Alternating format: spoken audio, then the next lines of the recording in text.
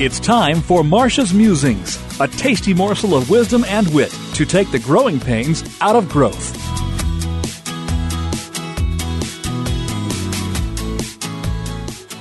Are you easy or difficult to do business with? Every day, your organization's policies, procedures, and processes send messages to your customers, clients, or constituents. Do these messages say, "We're here to serve you, we value your time, we care about you"? Or do they say, "We don't trust you, you are not really important, stop bothering us"? What messages are you sending to your customers every day? Here are 3 ways to decide if you're easy or difficult to do business with. First, be your own customer. This is a must.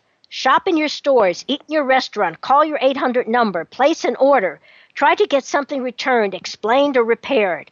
Find out how it feels to be a customer. Would you return or go somewhere else?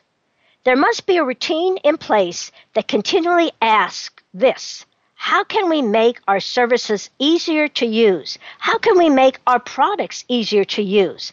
How can we become easier to do business with? 2, go where the action is.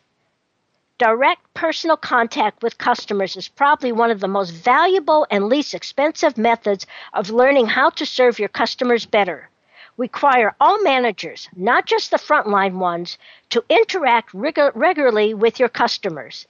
They will learn not only about that particular customer, but about how to serve them better. That's free advice, so take advantage of it. As one production manager said to me, quote, "I learned about the customer's frustrations and getting a straight answer from sales, and I also learned the specs we give are not very clear. I need to do something about it." 3, rate your customer friendliness. Check out your front line. How long do your customers have to wait to make a purchase or get a question answered?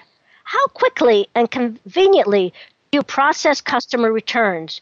Do your people have the power to resolve customer complaints promptly and to their satisfaction? Now check out your back end. Do you always deliver your customers' orders completely and accurately? How well do you keep them updated on the status of their order or application or inquiry?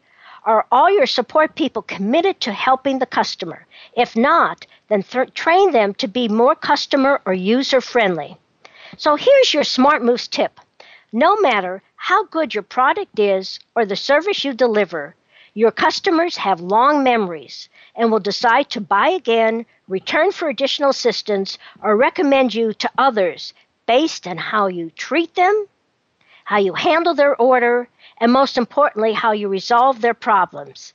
Listeners, do you know if you're really customer-focused? Does everyone, including the front line, the support staff, the sales force, and all your managers, deliver outstanding services every single day?